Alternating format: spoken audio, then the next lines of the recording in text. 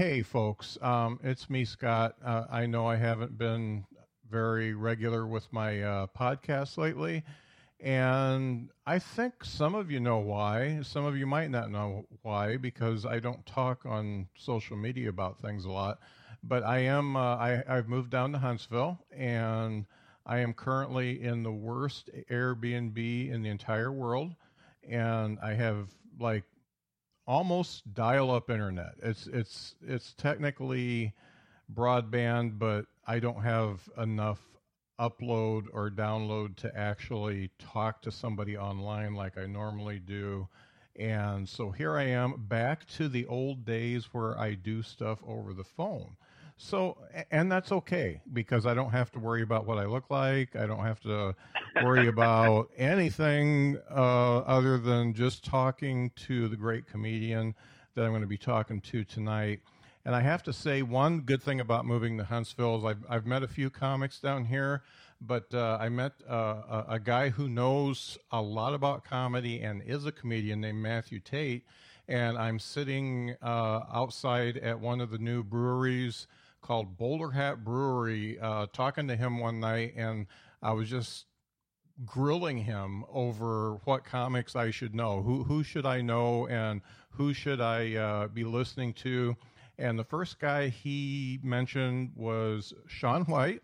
And I've got Shaun here today, and Shaun has a couple different albums out that have gotten quite a bit of buzz, and we're going to get in. We're going to get into those albums, but I'm going to get into his style of comedy a little bit more and where he's gone because he's been a few different places. But Shaun has a definite unique style, and when I listened to the first album that I got to pull it up on Spotify because I can never remember names. So I listened to Angry and Alone first, and then I listened to the first one, which was, what was that one called, Shaun? Dead and Gone. Dead and Gone. Then I listened to Dead and Gone and was just absolutely taken in by not only his joke writing ability, but his style. So with no further ado, here's Shaun White. Shaun, thank you for being on the show. Of course. Thank you very much. And thank you for living in my hometown, Yeah. I guess. I mean, one person out, one person in, I suppose. Yeah, yeah. I didn't really think of the city as a Thunderdome, but I suppose that works. And it's quite a bit. There's quite a bit older gentleman that took your place, so you don't have to worry about me procreating and bringing any more in. So that's a good. Oh, thank God! I was worried about that. They always have to change the sign at the outskirts of town. That pisses everybody off. Yeah. I think I I had my vasectomy probably when you were still in grade school, so I think we're good to go. But also, there's one thing you should know. For a day, one time, Huntsville actually changed its name to Enterprise, Alabama, as part of a Star Trek Day or Sci-Fi Con or something like that they were celebrating. So back in the 70s, so they actually did change their name to Enterprise just once. Yeah, but it used to be kind of a cool, weird town, but it's changed a lot and has now changed back around. Been a very different city than I remember it. Yeah. Actually, I'm really glad you're actually able to go to a comedy show. Yeah. And to be able to do that kind of a thing, because that kind of stuff didn't even remotely exist back then. I mean, back when I first started, like 15 years ago, in Statesboro, Georgia, when I was going to college at Georgia Southern, you had to drive the 3.5 hours up to Atlanta to be able to even do an open mic or anything. Yeah. That was pretty much there wasn't too much unless you set it up yourself. There was a circuit, but it was not the kind of thing that an open micer or something like that could ever break into. Now there's actually like a scene where people can go places like Epic Comedy Hour and some of the things that have really helped put Huntsville is kind of at least having a destination for some things. Right. Being, I think, the first comedian from that city outside of maybe I think my cousin once removed, so one generation above me, Carrie White, He used to be he headlined the Memphis Comedy Festival every single year. He's all retired now and everything like that, but he used to do that back in I think the 80s and 90s and stuff. Yeah, yeah, and there's actually as of last week there are open nights or open mics Sunday through Wednesday here. So that's fantastic to be able to hear. It's just the town's completely changed back from when I used to walk up to Dr. Bob's video game shop over. They used to live off Randall Road near off the Parkway where the Checkers was. From the Schlotzsky's Deli and stuff like that. I'm getting too local. I know exactly where Schlotzsky's is, even though I'm new here. I've driven past Schlotzsky's plenty of times, so I know exactly what you're talking about. My grandmother got fired from that Schlotzsky's. It's a very, very, very good place. Yeah. They understand evil when they see it, and they don't want it in their sandwiches. Despite being the relocation home for all of Project Paperclip, by God, those sandwiches weren't going to be evil.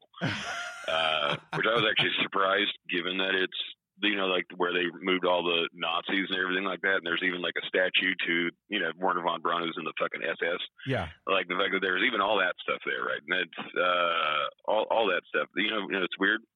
There was only one German restaurant in all of town. Yeah. Yeah. That was the weirdest thing, that they didn't bother even trying to, they opened one German restaurant in this weird little plaza that was nice, but that was the only, they didn't bother going too far out with it. That was the only thing the Germans were like, all right, we don't need to be that obvious. Let's keep the sauerkraut to a little bit of a minimum. Well, I'll tell you something about this shithole Airbnb I'm in. It's in 5 Points and it's in the historic area. However, do they still have little Zestos there? Yeah, it is still there. Yeah. Yeah. Oh God, hamburger on a stick being the only thing that city invented, culinary wise. I haven't had it, but I've seen the storefront. It's a grease bomb. Yeah.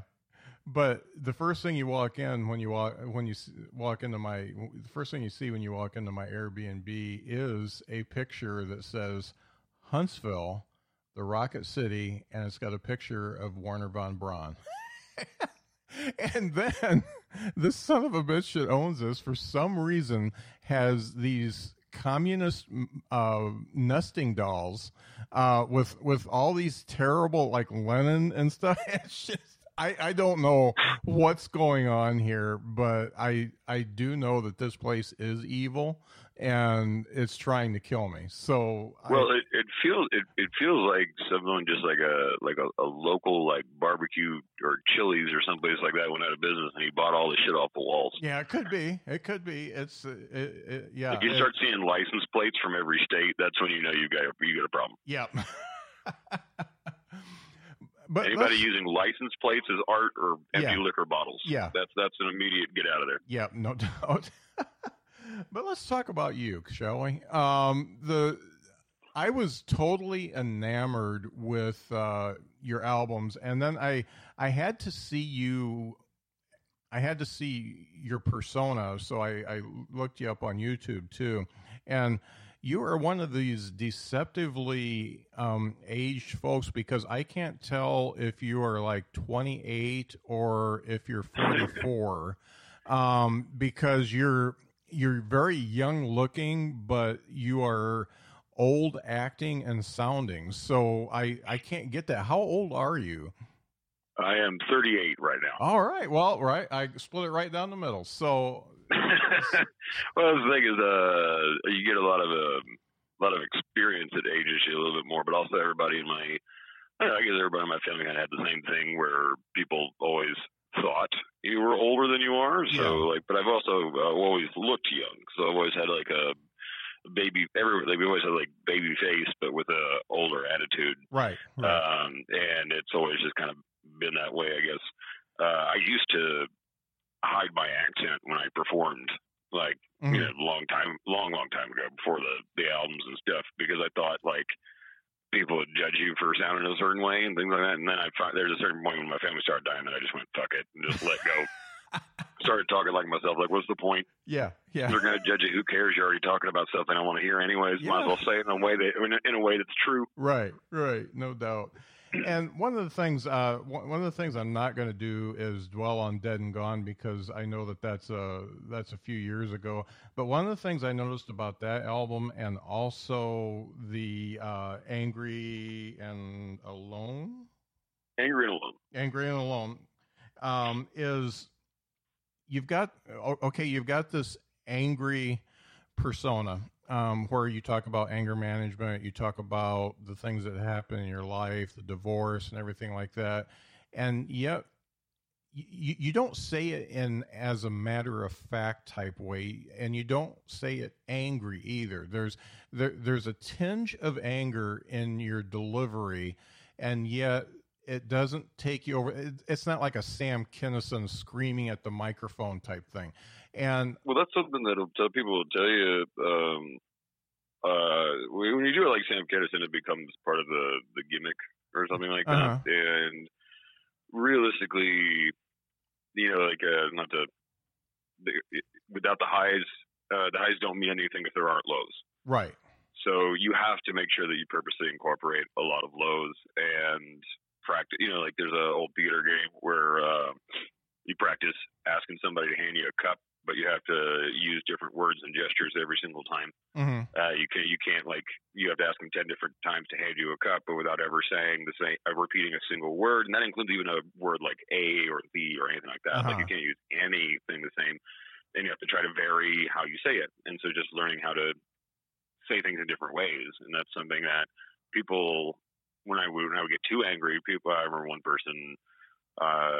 A friend of a friend was like, when she just watched a video, and she said, I don't like it when you yell that much. And it's like, well, because it just all comes off as yelling and triggering and things like that if you keep it up too much. So you have to, but it also helps me learn to deal with those feelings by forcing myself to learn how to talk about a thing that does make me angry without screaming it. Mm-hmm. But because also, something Kurt Vonnegut said in one of his books was like, people will use any excuse not to listen to you. Right. That's what people's problems with curse words is. That's what people's problems with whatever is.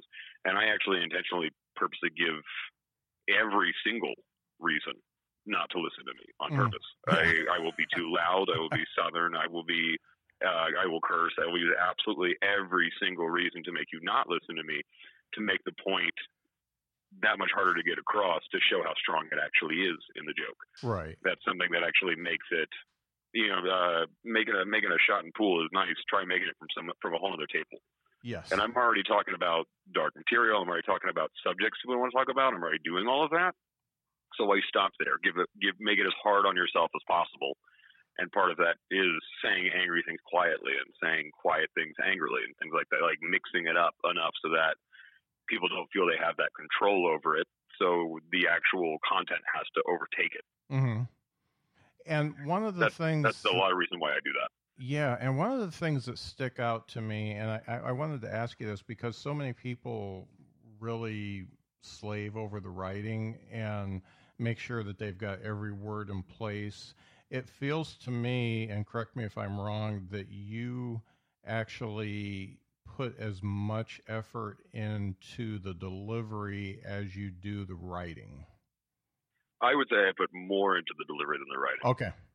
But I actually get a lot of times I get accused of being a writer, and I'm not. I just make it up as I go, and then I remember it the next time, and I just keep doing that. I never actually write out any of my stuff. I very purposely force myself. You can worry about when you're creating jokes. In my mind, and I don't think that applies to everybody or anything like that.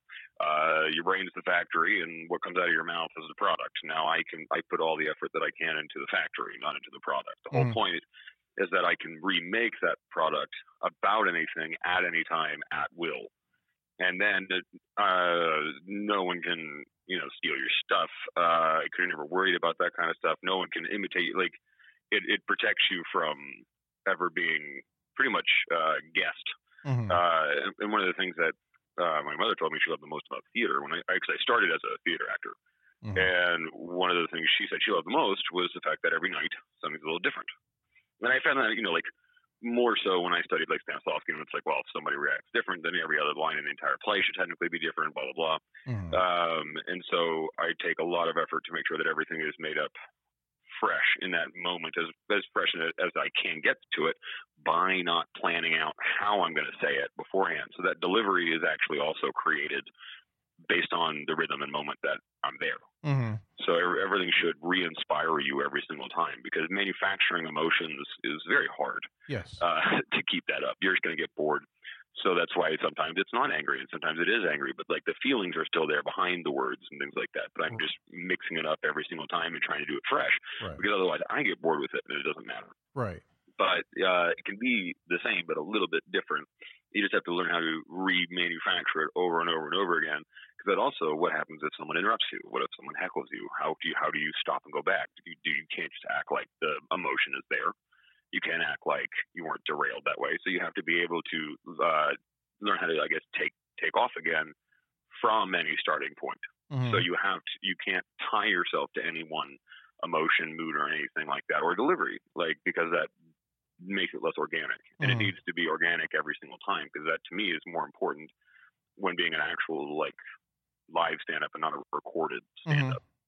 So the writing helps with those things like that, but in the end, I feel the ability to recreate it under any circumstances is something that a comedian needs to know if they're going to do it for a living. Yeah, and that's what really struck me with you, because it came out as very natural, and you know a good comedian when you listen to an album or watch a video and you feel like it's the first time they said it, and that's the way I feel about your delivery, and the fact that you can not only put so much effort into the delivery, but be able to kind of bob and weave based on what the atmosphere is and what the audience is doing.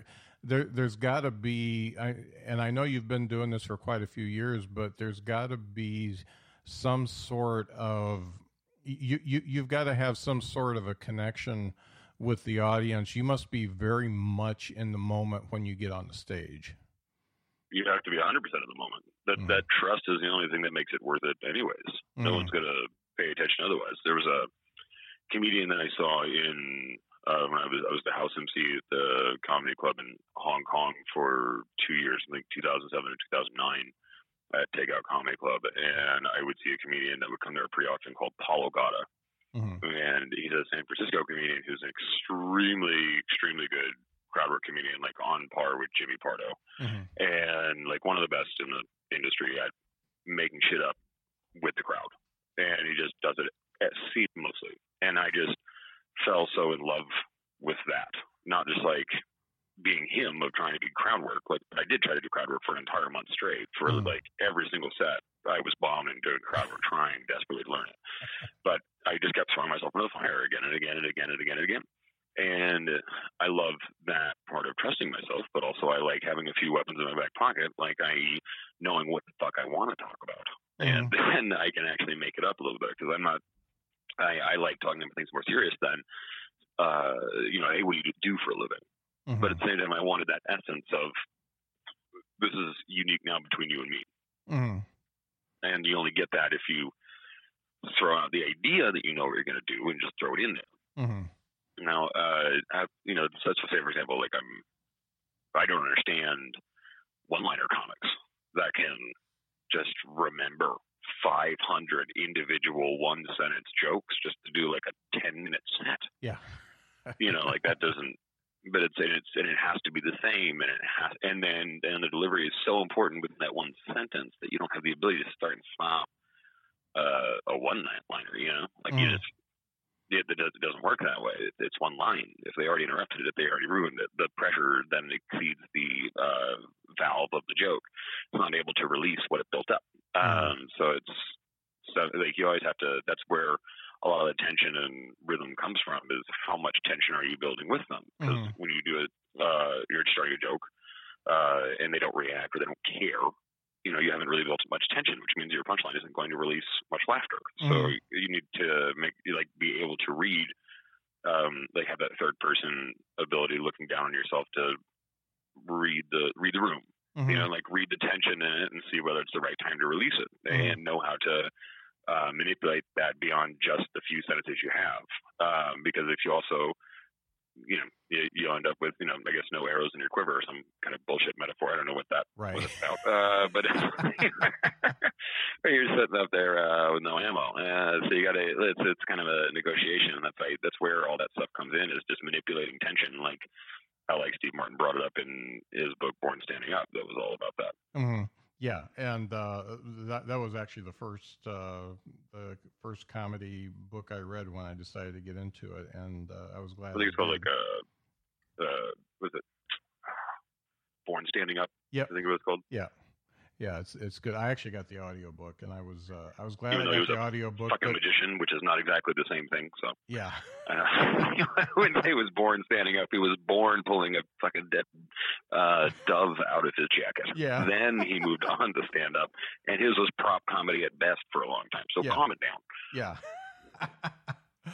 One of the things you just mentioned was rhythm, and I've talked to a few comics about this, that when I listen to either your album or any of your live stuff, that there's a little bit of a musicality about it, and even a pentameter or whatever. And I feel that with yours. Yours was jazz. Obviously, it's not. It's not the what's the blues 3-3-4 or something like that. It's not the Miami pentameter. Yeah, but it's there's definitely you're taking people on a ride, and you're starting down in the low bass, and you're taking it up, and there's some staccato, and then, man, your finish is just like a big giant cymbal of every joke, and I really enjoy that. And when I say big cymbal, I don't mean that you just act out like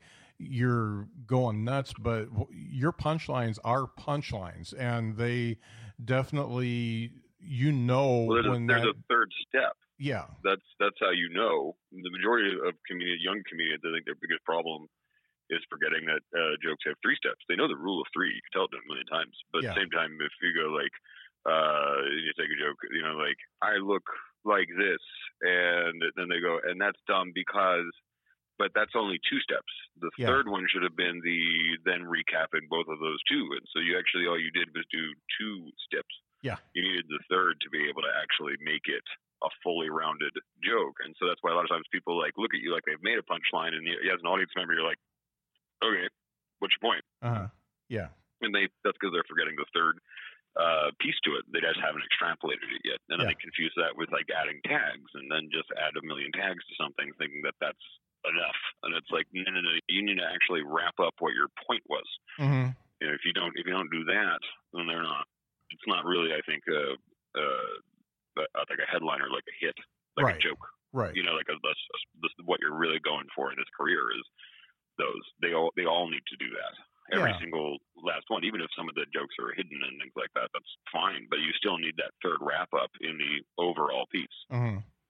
If you don't do that, you're not relating it to them. You're saying, this is what happened. This is why I think it's funny. And then you need that third, this is why it matters to you. Right. Like that's, and when people don't do that, then they wonder why people don't get their joke. And it's like, it's not that they didn't get it. It's just that they thought there was just more that you needed to do to make them get it. Yeah, they were want it. Yeah, they were waiting for the rest. And and what I like about yours is not only does yours put the punctuation point on that joke, but it sets up the next one perfectly so that you just flow right into it. And that's one of the things I wanted to ask you. One of the things I wanted to ask you was, so I listened to a lot of comedy albums, and I listened to a lot of first comedy albums versus last comedy albums, and I listened to a lot of folks that put out comedy albums just so that they can put out a comedy album, and a lot of them, they sound unfinished. They don't sound like they were ready for the particular albums they were going to put out. And both of yours felt like they were totally finished to me, and that you were just going to put some of this stuff to rust because you've been working on it for so long. So let's go back to Dead and Gone. The underlying subject of that is your family died and you got divorced. There's a lot of stuff there to unfold, but Yeah. you had to have worked on that for a while to get that where you wanted it. Just 2 years. 2 years. So both albums took 2 years worth of development. They're done the exact same timing. The first one was to see if I could, or just to get it off my chest, because I really, everyone kept telling me that you can't do material about this kind of stuff, and I was like, I think I'm going to figure it out. And this is before like Tig Notaro's album about cancer and stuff like that. Until then, no one had done an entire album really, like, well, not like a popular one about this kind of dark stuff. Mm-hmm. And I just needed to do it to get it off, just get it off my chest and to take care of it. And I spend usually like a year writing, then like 6 months polishing and working on it. Then I spend 6 months touring to get it ready, and then I record it. But I wait to release it for 6 months while I write the first half of the second one to be able to keep going from there, so that I have new stuff to do when the old one comes out. So that I'm not like stuck with trying to do the same material that you're trying to release. But also, part of it is also I write a full hour, even though the album's 45 minutes, and then I cut it down so that it's like a 45 total. Because I think it's important also when you're in this writing process, you tend to sometimes forget when you're attacking someone, when you're making making fun of someone is coming at their expense. Yeah. And I purposely remove every joke that I could be perceived as not being the idiot of my story. Or sharing something too personal about somebody else, and they don't have the right to share, blah, blah. So, even in those stories, I talk about divorce and death and stuff like that, I don't bring up any of their names. Right. I don't bring up, say, like my brother-in-law or anything like that. I don't bring up, any specific stuff, bad stuff that my sister or my ex-wife might have done in the divorce stuff or any of that kind of stuff. Like, I purposely kind of cut them all out. Yeah. Like, it's something that's also very important to me to make sure that when you're talking about things like this, you don't make a habit of punching, anyone. Yeah. I try to just hit myself. So you're sensitive. Well, it's you can either be, current or timeless, and your anger towards people is usually just current. Yeah. You'll usually look back on that and go, I wish I hadn't, said that about him, even though it was like funny. It doesn't necessarily mean that I had the right to, and I bet I could have challenged myself to do better. And it's something that I also, there are things that I did say on stage. There are some jokes of those that aren't in the albums that people might remember in real life, like me saying, but then I eventually cut them because they're too bitter or they're attacking. Right. And that's not what I want to be recorded as, even though I did feel those and I did use stand up to get some of those feelings out. I was very impressed the way you generalize divorce by the tasks that you had to complete. Well, it's how people. I wanted to talk about how people view it. Nobody cares about me being divorced. Right. Divorced. People care about this. I wanted to talk about how frustrating it is to be divorced. That doesn't require attacking anyone. The haunted mansion thing, I just, for some reason that just stuck with me, and I was like, the courthouse, it's just great. And when you listen to comedy a lot, and when I don't consider myself a real comedian, but when you do comedy, you get kind of jaded, and you get kind of a callous about you, and it takes a little bit to break through that. And for some reason, I was listening to that when I was driving, and for some reason, that got me to the point where I wasn't driving so well, and so you almost put me off the road with that one. Well, I'm not trying to assassinate people with jokes just yet, but I do appreciate you notifying me of the business potential in the future. Yeah. You could weaponize it. Yeah. That's definitely something that could be done. So you've been around, and I want to talk about the different moves that you made, because as you said, when you were in Huntsville, there was nothing you could do as far as comedy was concerned, because there just wasn't that much to do. So you went to Atlanta for a while, and let's talk about the time you spent in Atlanta. What was that like for you, and how did you grow as a comedian in Atlanta? Well, I started there technically. So really, when I was going to Georgia Southern University, I started to date a lady who there was another guy there in our department who had done stand up before, and she was like, "Oh, I like that he did stand up," and I was like, "Oh, I've done stand up," which of course is lying through my fucking teeth. Yeah. And but I'm one of those people that once I lie about something, I have to go do it. Yeah. And so then I immediately drove 4 hours to go to Atlanta to go do a open mic, and I did the I don't remember what my first one was. The Roscoe Funny Farm, the original club owned by the now owner of the Laughing Skull, Okay. which is a room in the back of a sports bar. Either that or it was either Twisted Taco Tuesdays, which is another room, and that was absolutely hilarious to do. In fact, actually, oddly enough, in the crowd was this woman I had worked with in high school at Six Flags. I don't know, it was that one I bombed so hard. Oh no, that was the first one. That was the first one, and I did it, and it was so bad that so James Brown had just died. Yeah. And I did a joke, and it didn't go well, really bad. And it was a joke about how my family had a family reunion, but they put up a sign that said "white families only." Did not go well. It was an all black room in Atlanta. You know, I'm from Atlanta and everything like that for the most part. So it's, you know, like I thought this would be cool.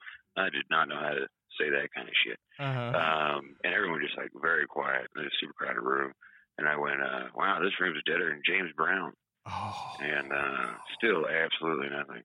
And then I went, hey, you guys want to see my James Brown impression? And then I just crossed my hands over my chest. And that's when the DJ played me off. Yeah. And they actually gave me the spot at the Roscoe Funny Farm because they were like, well, if you've got the balls to do that, then I'll. But then I came back, and then my girlfriend, the woman that I had lied to saying I did stand up, she then became my girlfriend, and she's also the ex-wife in the first album. So we can see how everything worked out. Yeah. There's which I think was really funny, like a little side thing.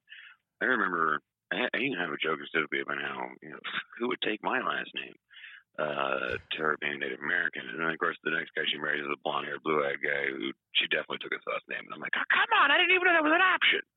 Like, I made a whole joke about this. But either way, like, and she like invited a whole bunch of friends over without telling me. It was like, oh, by the way, I've invited 45 friends to come over, and we're all going to watch you do an hour of stand-up. Oh. And you know, if someone's only done stand-up once, they've done 4 minutes, not 45. Yeah. And I did 45 minutes for all my friends or whatever. And I guess we were just all so high, it was fun.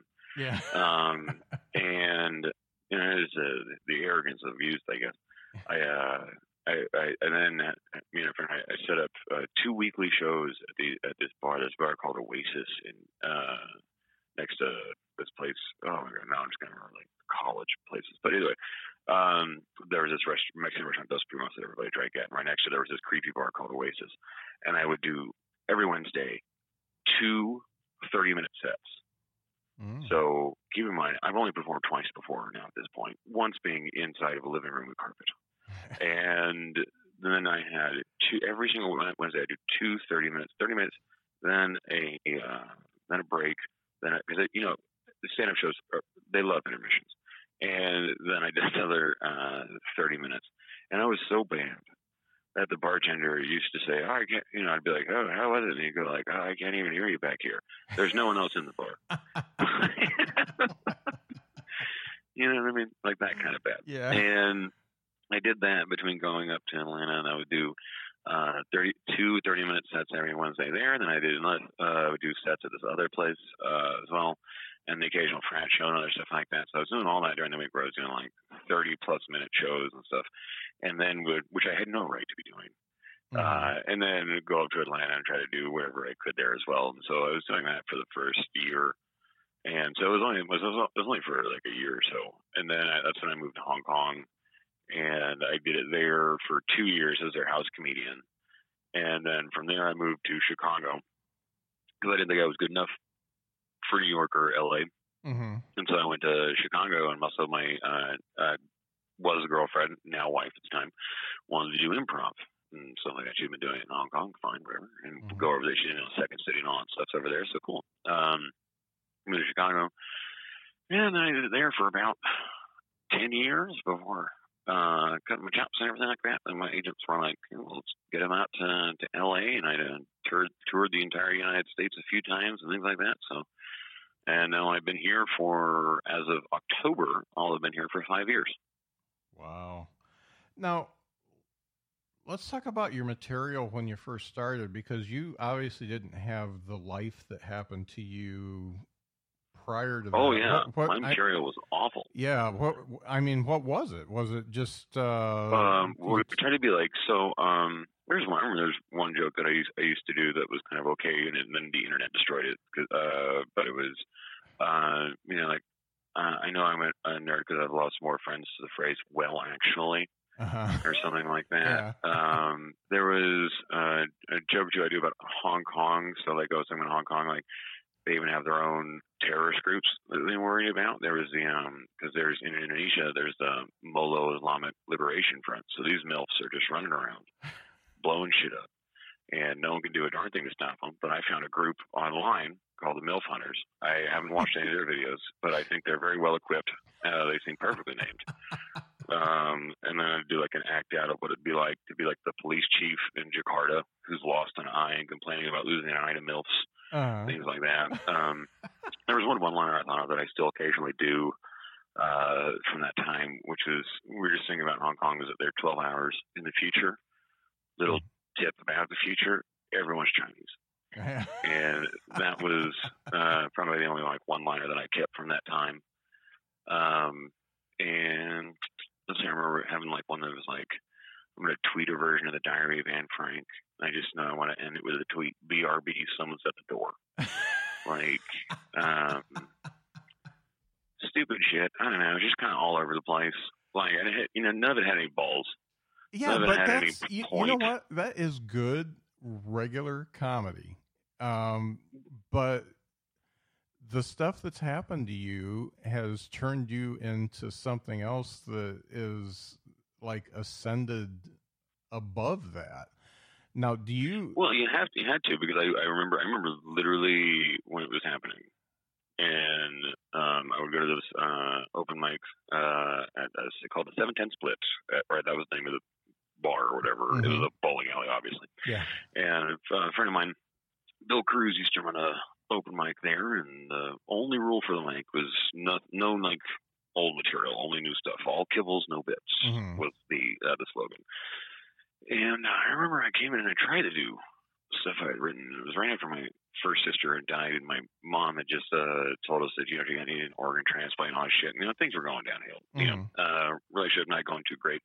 Just the beginning of all this stuff happening. And I remember at one point, I was just trying to talk about it, and I was like, my fucking sister just died. And I remember saying, like, you know, like some not funny, like, you know, like, fuck God,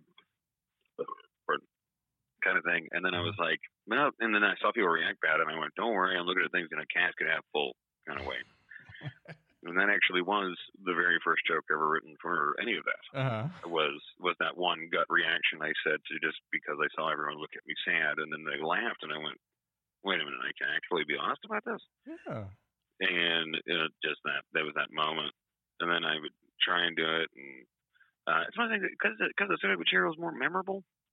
Someone could work out a joke about like Walmart or something. They could work that joke out 500 times in front of you as another comedian, and nobody would go, God, you got to fucking stop trying to force it.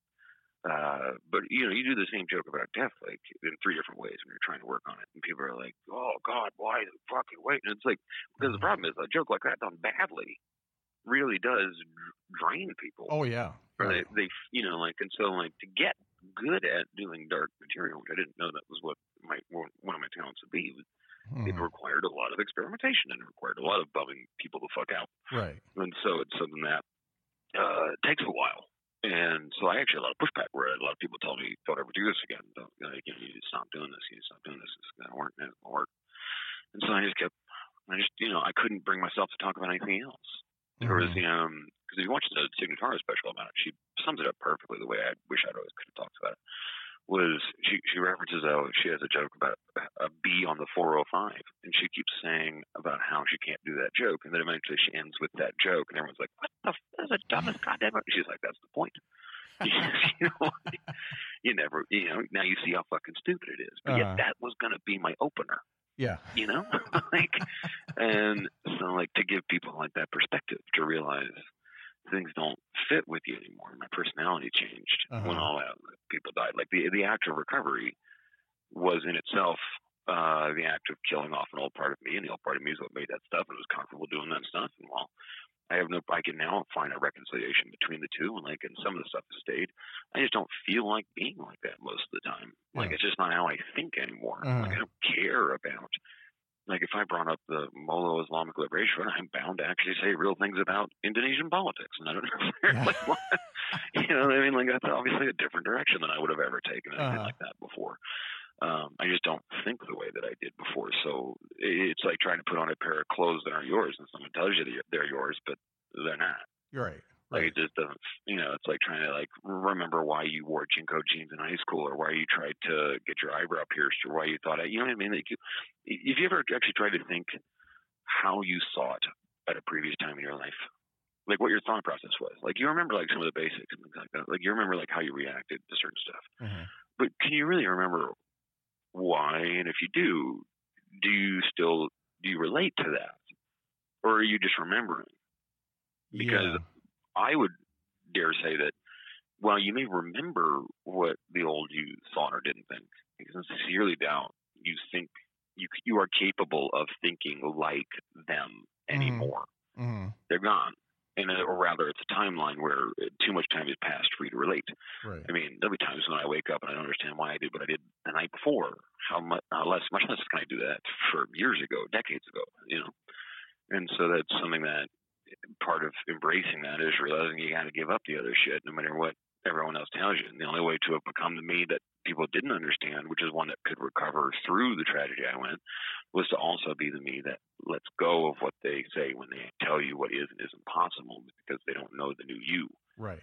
And any more than you do, but you want to at least find out. Yeah. While they're comfortable shutting it off. But that's also part of I want to say vulnerability is in the eye of the beholder. Everyone always says you're vulnerable if you share certain shit, but that's only because they're uncomfortable with certain things. Right. They decided that something is hard to share. You didn't decide that. You were the one who just told them. Right. So obviously you don't agree.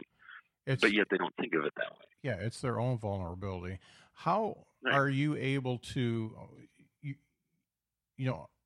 from talking to you, it feels to me like you are in a really good place right now, and or at least in a better place than you were when you recorded Dead and Gone. There's no other place worth being. Can you still go back and, like you said, can you recreate your feelings and your reactions and bring that into something new? They come back in literally a second. Okay. The second any of it comes up in my mind. It happens almost every single day. Just the only difference is the reason why I'm in a better place is not because I feel any different. I actually miss them every single day. I still, every single day, think about it. That's nothing I can ever get rid of. But the difference is I made a promise. And it's very simple. For every smile taken from me, I would make 2 more. So every time I think of one of them, instead of thinking I'm sad, I think of a way to make 2 other people happy. And that's all that matters. Or and sometimes the smile can even be my own, but I do always need to make at least 2 more. So then I'm showing life how futile it is to try to stop me. Right. So it doesn't stop.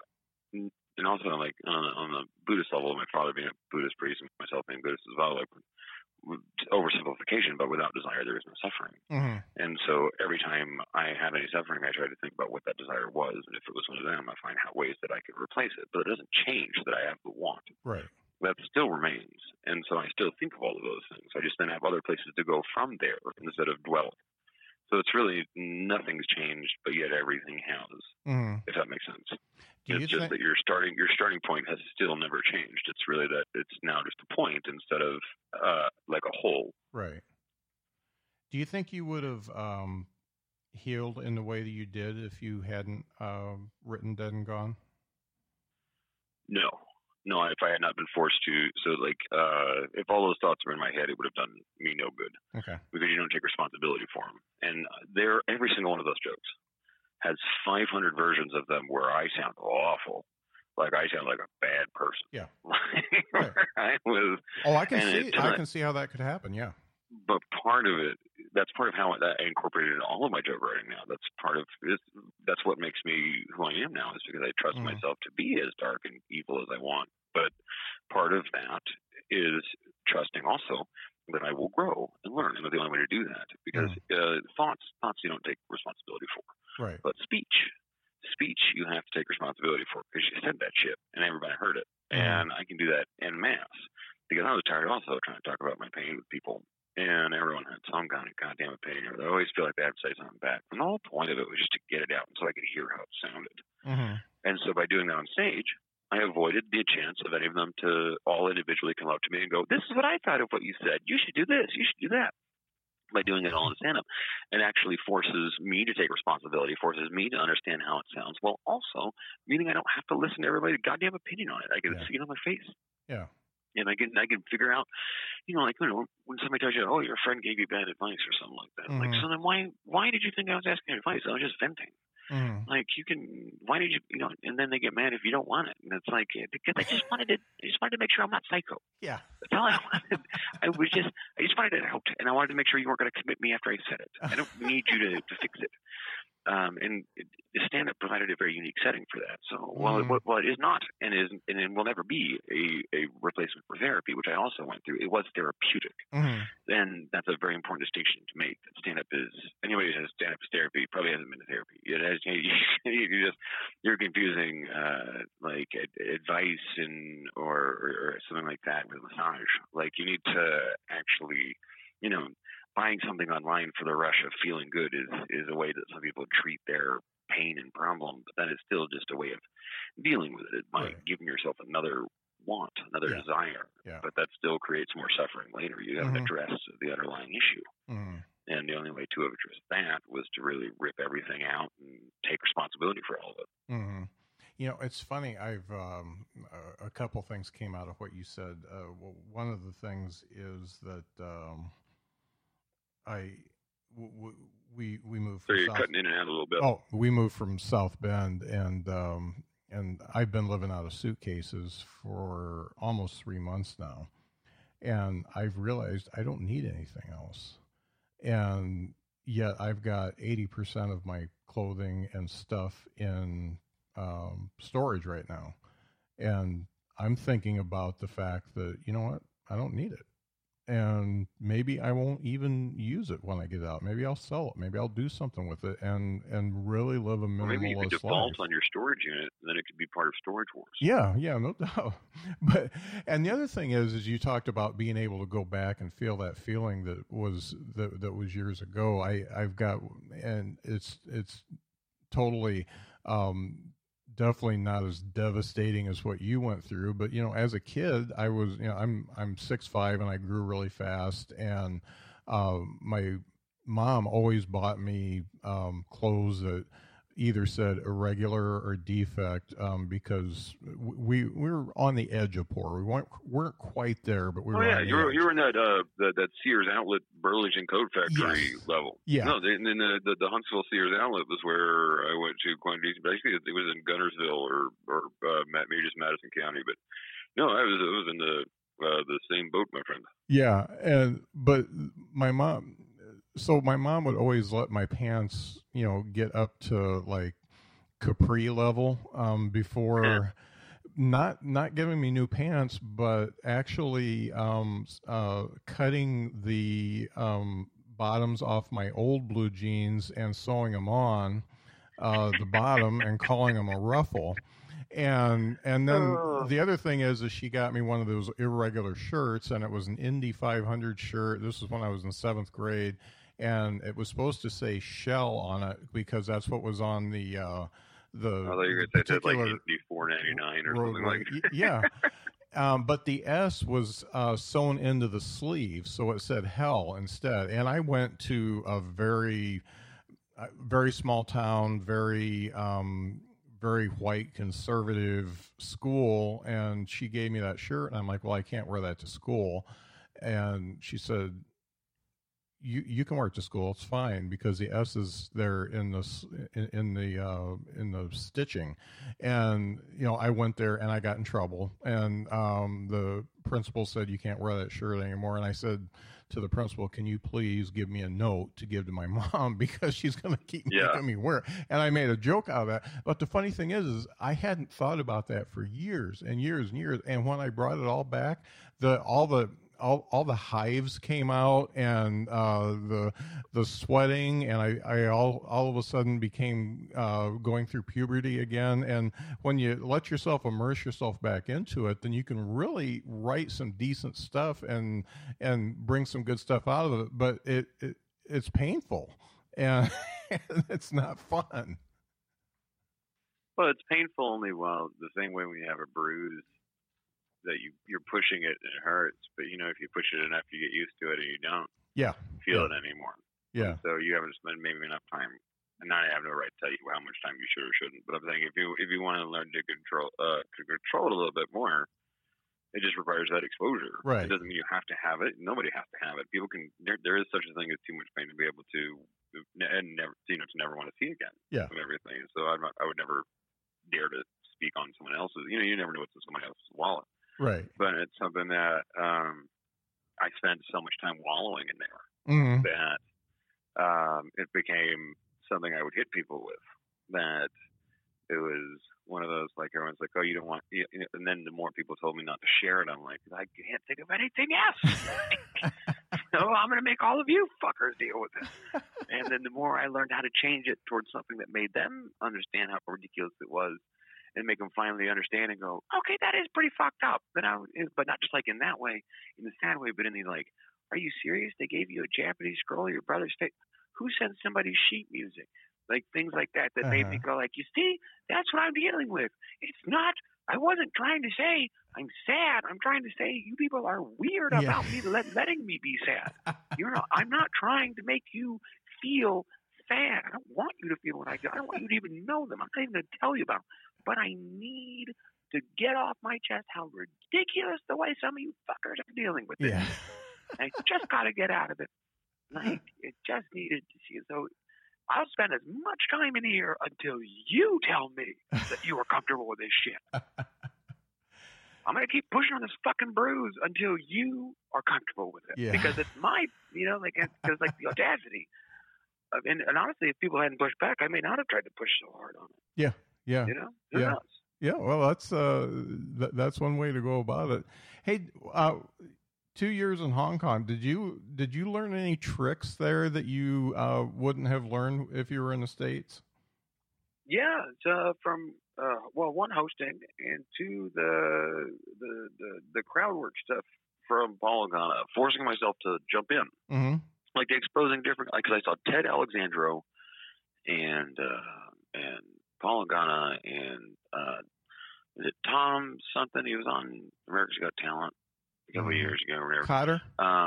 Yeah, Tom Cotter. Yeah. And I worked with those guys enough where they probably don't know anything about me or anything like that. But it was something that just watching them just like opened my eyes to the first time of like shitty bookers and stuff like that. Like that make like the hybrid booker performer that makes you watch their set before you can perform at their club.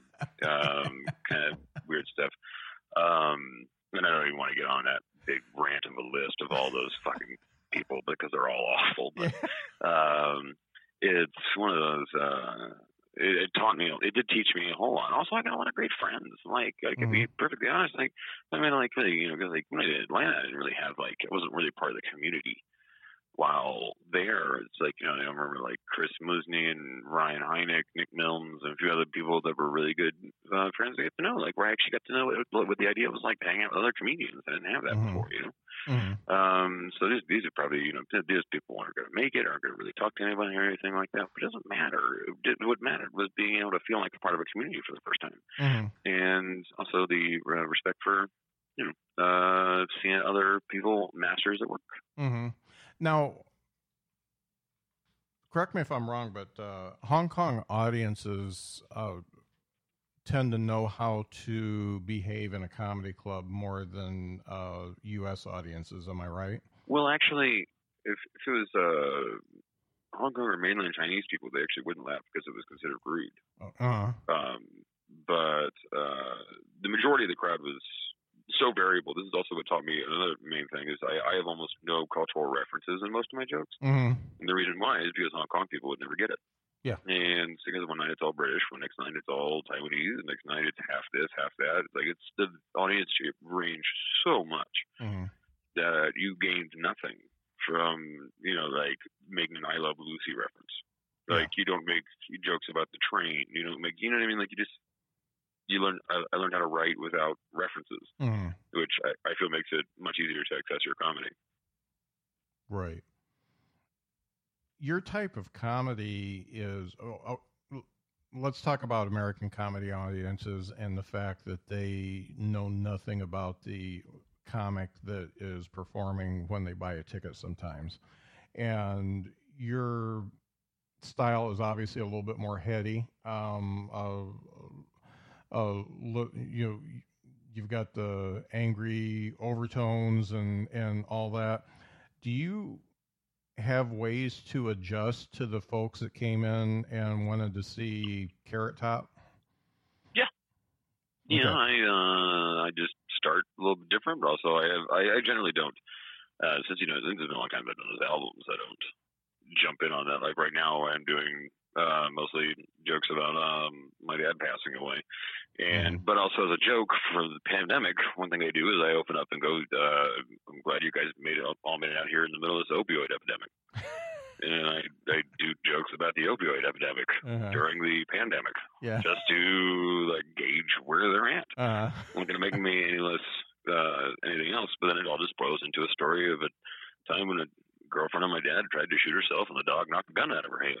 But she had tried to OD by taking blood pressure medication, so she couldn't bleed because she took all the blood pressure medication. So then she ended up sitting there with, like 2 holes that can't bleed while she's waiting on the cops to come. And it's something that, and the dog's just sitting there wanting to play. And so it's one of those, like, just trying to, I can just do normal other jokes. I don't know if those are normal, that they're my normal, but like, I have to kind of see where they're at. Then what I do is I generally get darker as I go along and go, do you want it? Do you want it? And then I can either switch into other stuff like the alone stuff or the angry stuff or the divorce stuff. I don't have to go for the death stuff every time. Yeah. You know what I mean? Like I can do whatever. I can do crowd work the entire time. I've been doing this long enough where none of that phases me. So it's something where I have the ability to adjust to any crowd at this point. You have to be able to. Yeah. I think the anger management joke could go with just about any crowd. I love that. Most of the anger stuff, like also saying like I've never applied for a job happy. Yeah. Stuff like that. That generally hits with just about everybody. So do you have anything in the works? I mean, you've been in LA for a little while. Do you have some things going on? Well, I have another Comedy Central voiceover that I just did for Tim Barnes, is a writer on what was it? Late Night with Larry Wilmore. He's also like writer for Jimmy Fallon, and now he's writing something for Comedy Central. That I'm the voice of the villain. Oh, okay. And I know a billionaire villain. And then I did another one a little while ago. So I'm doing like that voice acting, and I'm just working on my 3rd album because I threw a lot of it away a little while ago before the pandemic. And so then because I was working on some other stuff and I didn't like it, so I threw it away to go with some different subjects. And I'm actually trying to teach myself how to write about anxiety. This next one, one of the ones I want to talk about on top of 20 minutes I have on like my dad passing and like the funeral home being weird and offering me like his old body parts and stuff. And then just kind of all over the place. But I want to really focus this third one on like anxiety and depression and stuff like that. So that's kind of what I'm working on right now. Because I had the pandemic kind of just like set me back with a whole rewrite, and I finally realized what I really kind of gained from him passing was being my last name was empathy, and that kind of changes what I wanted to write about. So threw away a whole bunch of stuff and writing some new stuff. That's pretty much it for right now. Right. So the last question I want to ask you, because in learning about your more Zen attitude and all that, and you have to know that I am not just saying this because I'm talking to you right now and I'm going to be blowing compliments up your ass, but I just want to ask you, when you know that you are a better performer and better writer than some of the people that are getting Netflix specials, how do you deal with that? Well, I feel like any man two people can climb a mountain. We're all climbing the same mountain of performance. The fact is, I just have a different summit. So I wasn't expecting to see him. If their summit was a Netflix special, God bless them. That's never been mine. Mine has actually been to be like people like, I'm not trying to compare myself in any way, shape, or fashion because I'm nowhere near that leveling, but like how George Carlin, Richard Pryor, people like that actually, even Kevin James and some other people would like say, when a joke makes you think of your life differently and actually disarms some of the pain in your life. That's what I'm shooting for. That's my summit. So I don't really care what these guys do or don't get. It doesn't make me feel anything, because the same way that I don't believe that T-Pain is mad when Kids Bop comes out. You know what I mean? Like, it's obviously a different audience. If they want that, then God bless them. I'm not here for that. I'm here for the long haul. I'm here for stand-up only. I'm not here for like the recurring role in TV or the other stuff. I want to do just good, well-written stand-up that disarms people's pain. And that is something that these guys aren't doing, and I don't find any competition in them anyway. So my goals are so totally separate from them. I don't even think about it at all. It's one thing actually moving to LA probably did most for me. It's completely stripped me of any idea of comparing myself to others. And I realized you got to bring your own seat to the table. And I realized how unique I was at what I do. So why would I want anything that they have? They don't want anything about, like, I'm sure they have lots of things that they want I have. Like, have the actual respect that I get from people, even though I'm underground and unknown. The experience that I have, and they wouldn't want to probably have spent the months and years that I took learning certain skills and things like that. I don't think they want to do any of that, but I'm sure they would want the result. And so they spent months and years trying to get a Netflix special, and they got it. So why can I possibly want it when I put no effort towards getting it? That's a different person's race. Yeah, it reminds me, I don't know if you've ever run into Stuart Huff in your travels, but he's got a similar attitude. And he's more of a philosophical guy, and he just wants to be on the road doing comedy, and he's had a chance to do some sitcoms and stuff like that, and he just doesn't want to do it. And that's it's good to be able to know where you want to be. Well, I just know what I care about, and if I wanted what they have, that's just more desire, which leads me open to more suffering. So why give a shit? God bless them. Great. Well, I'm going to end with a little 6 degrees of separation, because when I was studying you online, I found an article that a guy named Jeff Harrell wrote in the South Bend Tribune about you, because he was so impressed with you. It's unusual for him to write about comedians because he's a music guy, but he wrote a very nice article when you performed there in 2015, and he is actually a guy that played with a band there in South Bend. It was called the Motown Machine, formerly the Motown Dance Party, that had one of the original Motown drummers, Billy Sticks Nicks, playing for him, and he just passed a few years ago. But he was also the percussion guy for the Allman Brothers.